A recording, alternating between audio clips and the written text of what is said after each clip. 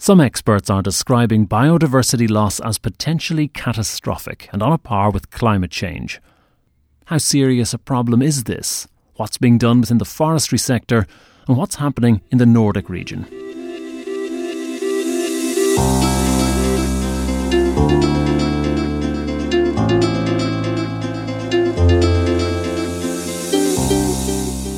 Welcome to Renewable Future from the renewable materials company Stora Enso. Before we get into the nitty-gritty of it all, let's just be clear about what we're talking about. What is biodiversity? You can say it's the variety and variability of life on Earth. That's Robert Barry. He works at Stora Enso. He's the sustainability manager within Wood Supply Sweden. Often when we speak about biodiversity, we only think about threatened species. It is about that, but it is about ecosystems as well. So both species and ecosystems and how they interact. Over at the Swedish University of Agricultural Sciences is Professor in Animal Ecology, Joachim Hjeltén. He has an additional dimension to what biodiversity is. Hjeltén points out that it's not just diversity of species, but even diversity of genes within a species.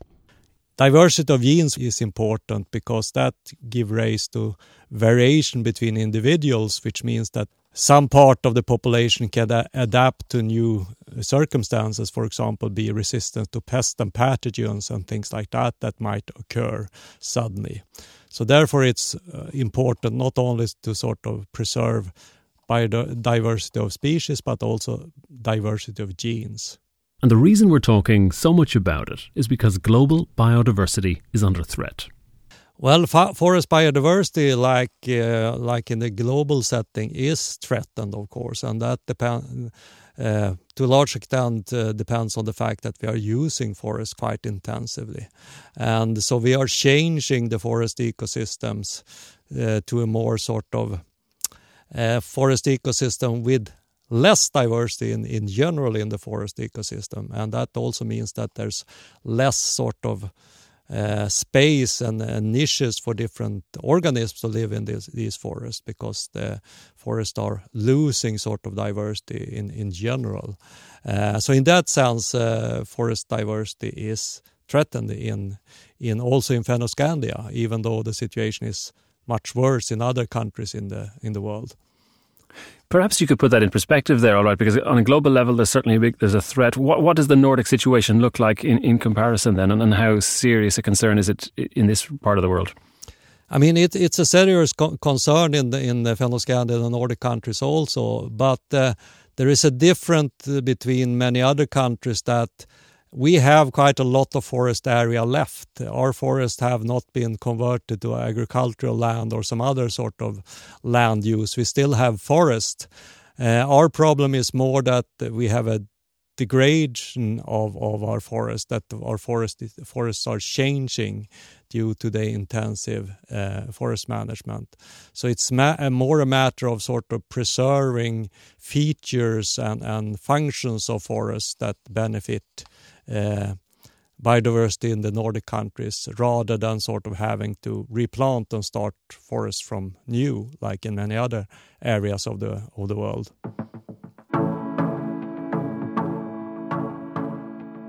So we're losing species, or at least numbers are going down. Why is this important? Stora Enso's Robert Barry. From a lot of reasons, of course, but one of them is that biodiversity is important role in providing ecosystem services for us.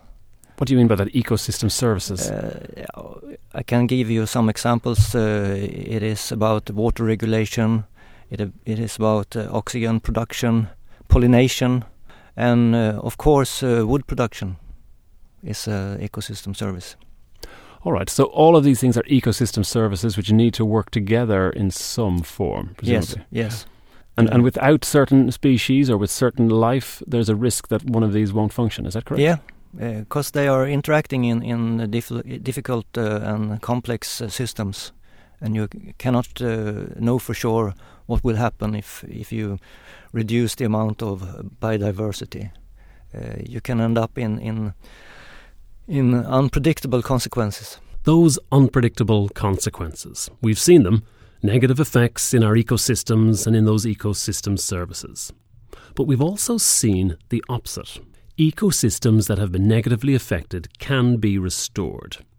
Stora Enso's Robert Barry points out how local non-forestry industries were negatively affecting fish species in a region close to one of Stora Enso's board mills in Skoghall, Sweden.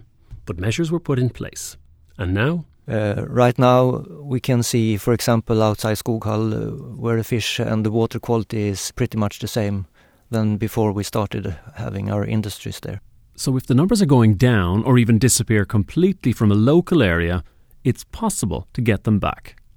But if a species disappears completely from the face of the earth, that's it. It's gone for good. So what's being done? And we're looking specifically now at forest areas and the forestry business, and Nordic forests in particular. What's happening here? Stora Enso's Robert Barry again. The most important for species struggling in the forest are the lack of dead wood and old trees. And we can see from monitoring the situation that both of those substrates have increased during the last years. We try to protect the dead wood in every stage of forestry in order to increase the amount of dead wood. And that will support a lot of endangered species tremendously. We try to create more dead wood by leaving high stumps when we are doing our cuttings. We also leave old trees with high conservation value, and we try to leave retention trees to support them and to maintain some trees in all stands. And we even try to avoid damages from the machines on the dead wood trunks. Okay, so you're treading carefully when you're in there then? Yes. Okay. And that can be really tricky in some places, but absolutely, that's our ambition. Absolutely. And how is that work going then? I mean, are we seeing results from that? Yes, we are. The amount of dead wood have increased over the last years. Joachim Hjeltén tends to agree. He's seen constant improvements in protecting biodiversity throughout his career. So we are doing quite a lot compared to what we did 20, 30 years ago. But the question is whether or not this is enough. And of course, it all comes down to the matter of cost. So when it comes to biodiversity conservation, we need to sort of develop cost-efficient measures also for this. Absolutely, but there's obviously another cost if we don't do this, presumably, then. Yeah, I mean, there's a big risk that we will lose species, and by that we might also lose ecosystem functioning, in that sense that nutrient cycling and all these processes that are really important might not work the way we would like them to, and that would mean that we can get less sort of different kinds of goods and experience out of the forest.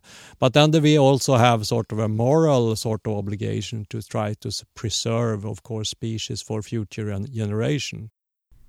And in Sweden at least, where our two interviewees are based, a big shift occurred about 25 years ago, which affected how the forestry industry managed its forests. Joachim Hjeltén. In the early 90s, there were changes in the Swedish Forestry Act that meant that biodiversity and production of forest product had the same sort of weight in the Forest Act, and we started taking sort of lots of environmental concern during forest management, during clear felling and things like that we didn't do before that. We just sort of clear felled everything, and which means that the situation today is much better after clear felling. There's better opportunities to species to sort of survive in the clear felled environment and the remnants of trees, for example, that we leave. There is still a decline in species, but the rate has slowed down. And now conservationists see that the Swedes, with their growing awareness, have done something to stem the loss of biodiversity. Is it enough? Our experts believe that forest management systems may still need to become even more diversified. First, Stora Enso's Robert Barry, then Professor Hjeltén. I think we have to be prepared to that situation. Not at least since we feel that forests and wood products are the answer to a lot of our problems, such as climate change and change from fossil-based materials to wood products materials.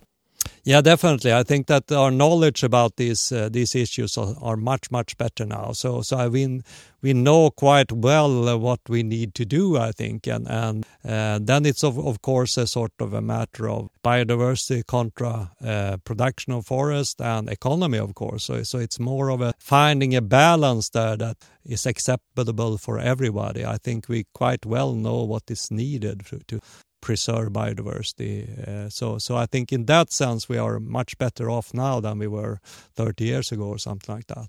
Another positive development in very recent years is the growing global awareness of the importance of this topic. I think I've seen a change over quite a long time, actually. I mean, I've been in this working on these issues for quite some time, many decades actually, and forest industry have more and more sort of people specifically assigned to work on these issues, which they didn't have for 20 years ago or something like that. So there's definitely over time been an increased interest, and I think that everybody sort of realized that these biodiversity issues need to be taken seriously. And the forest certification sort of demands also is something that's really important for the forest industry, so to sort of not to fulfill the certification demands, and they involve biodiversity conservation, of course. So I think that yes, I think there is increasing awareness, and there's also a sort of global debate about biodiversity in the recent years, which I think has sort of also influenced, for example, the way we look at this in the Nordic countries. Hjeltén is also keen to point out that restoring forest areas must also be a key part in improving biodiversity. I think that we need to be more efficient when it comes to biodiversity conservation. We need to sort of plan these set-asides and sort of reserves in a better way so that we create green infrastructure, which is a little bit tricky because there's many different landowners involved and things like that. We also need to start restore forest that has been degraded, and we need to do that in a cost-efficient way. And I think there are ways of doing it in a cost-efficient way, and that would have great benefits, I think, to biodiversity. And maybe in some cases we need to consider alternative forest management methods. Continuous cover forestry and things like that some forest company has started to use a little bit, and in some occasions close to reserves and things like that might actually be a way to go, and then we need to sort of effectivize these kinds of forest management to get better economy in them. So what will the forests of the future look like 100 years from now?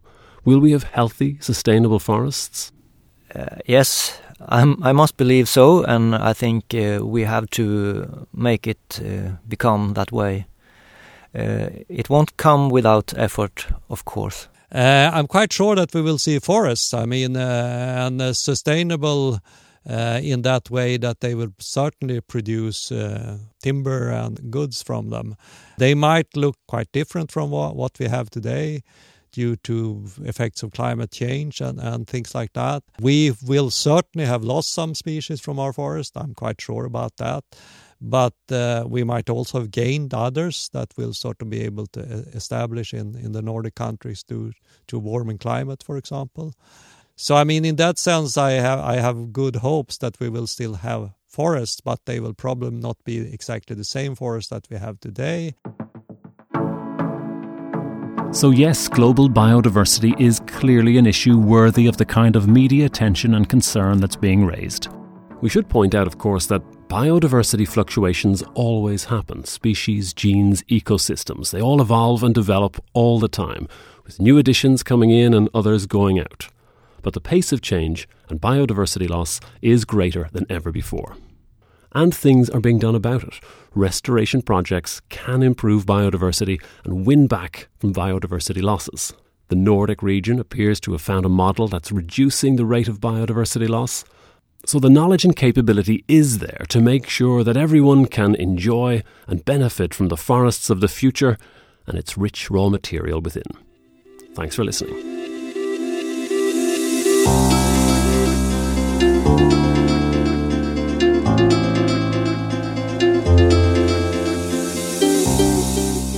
You've been listening to Renewable Future from the renewable materials company, Stora Enso.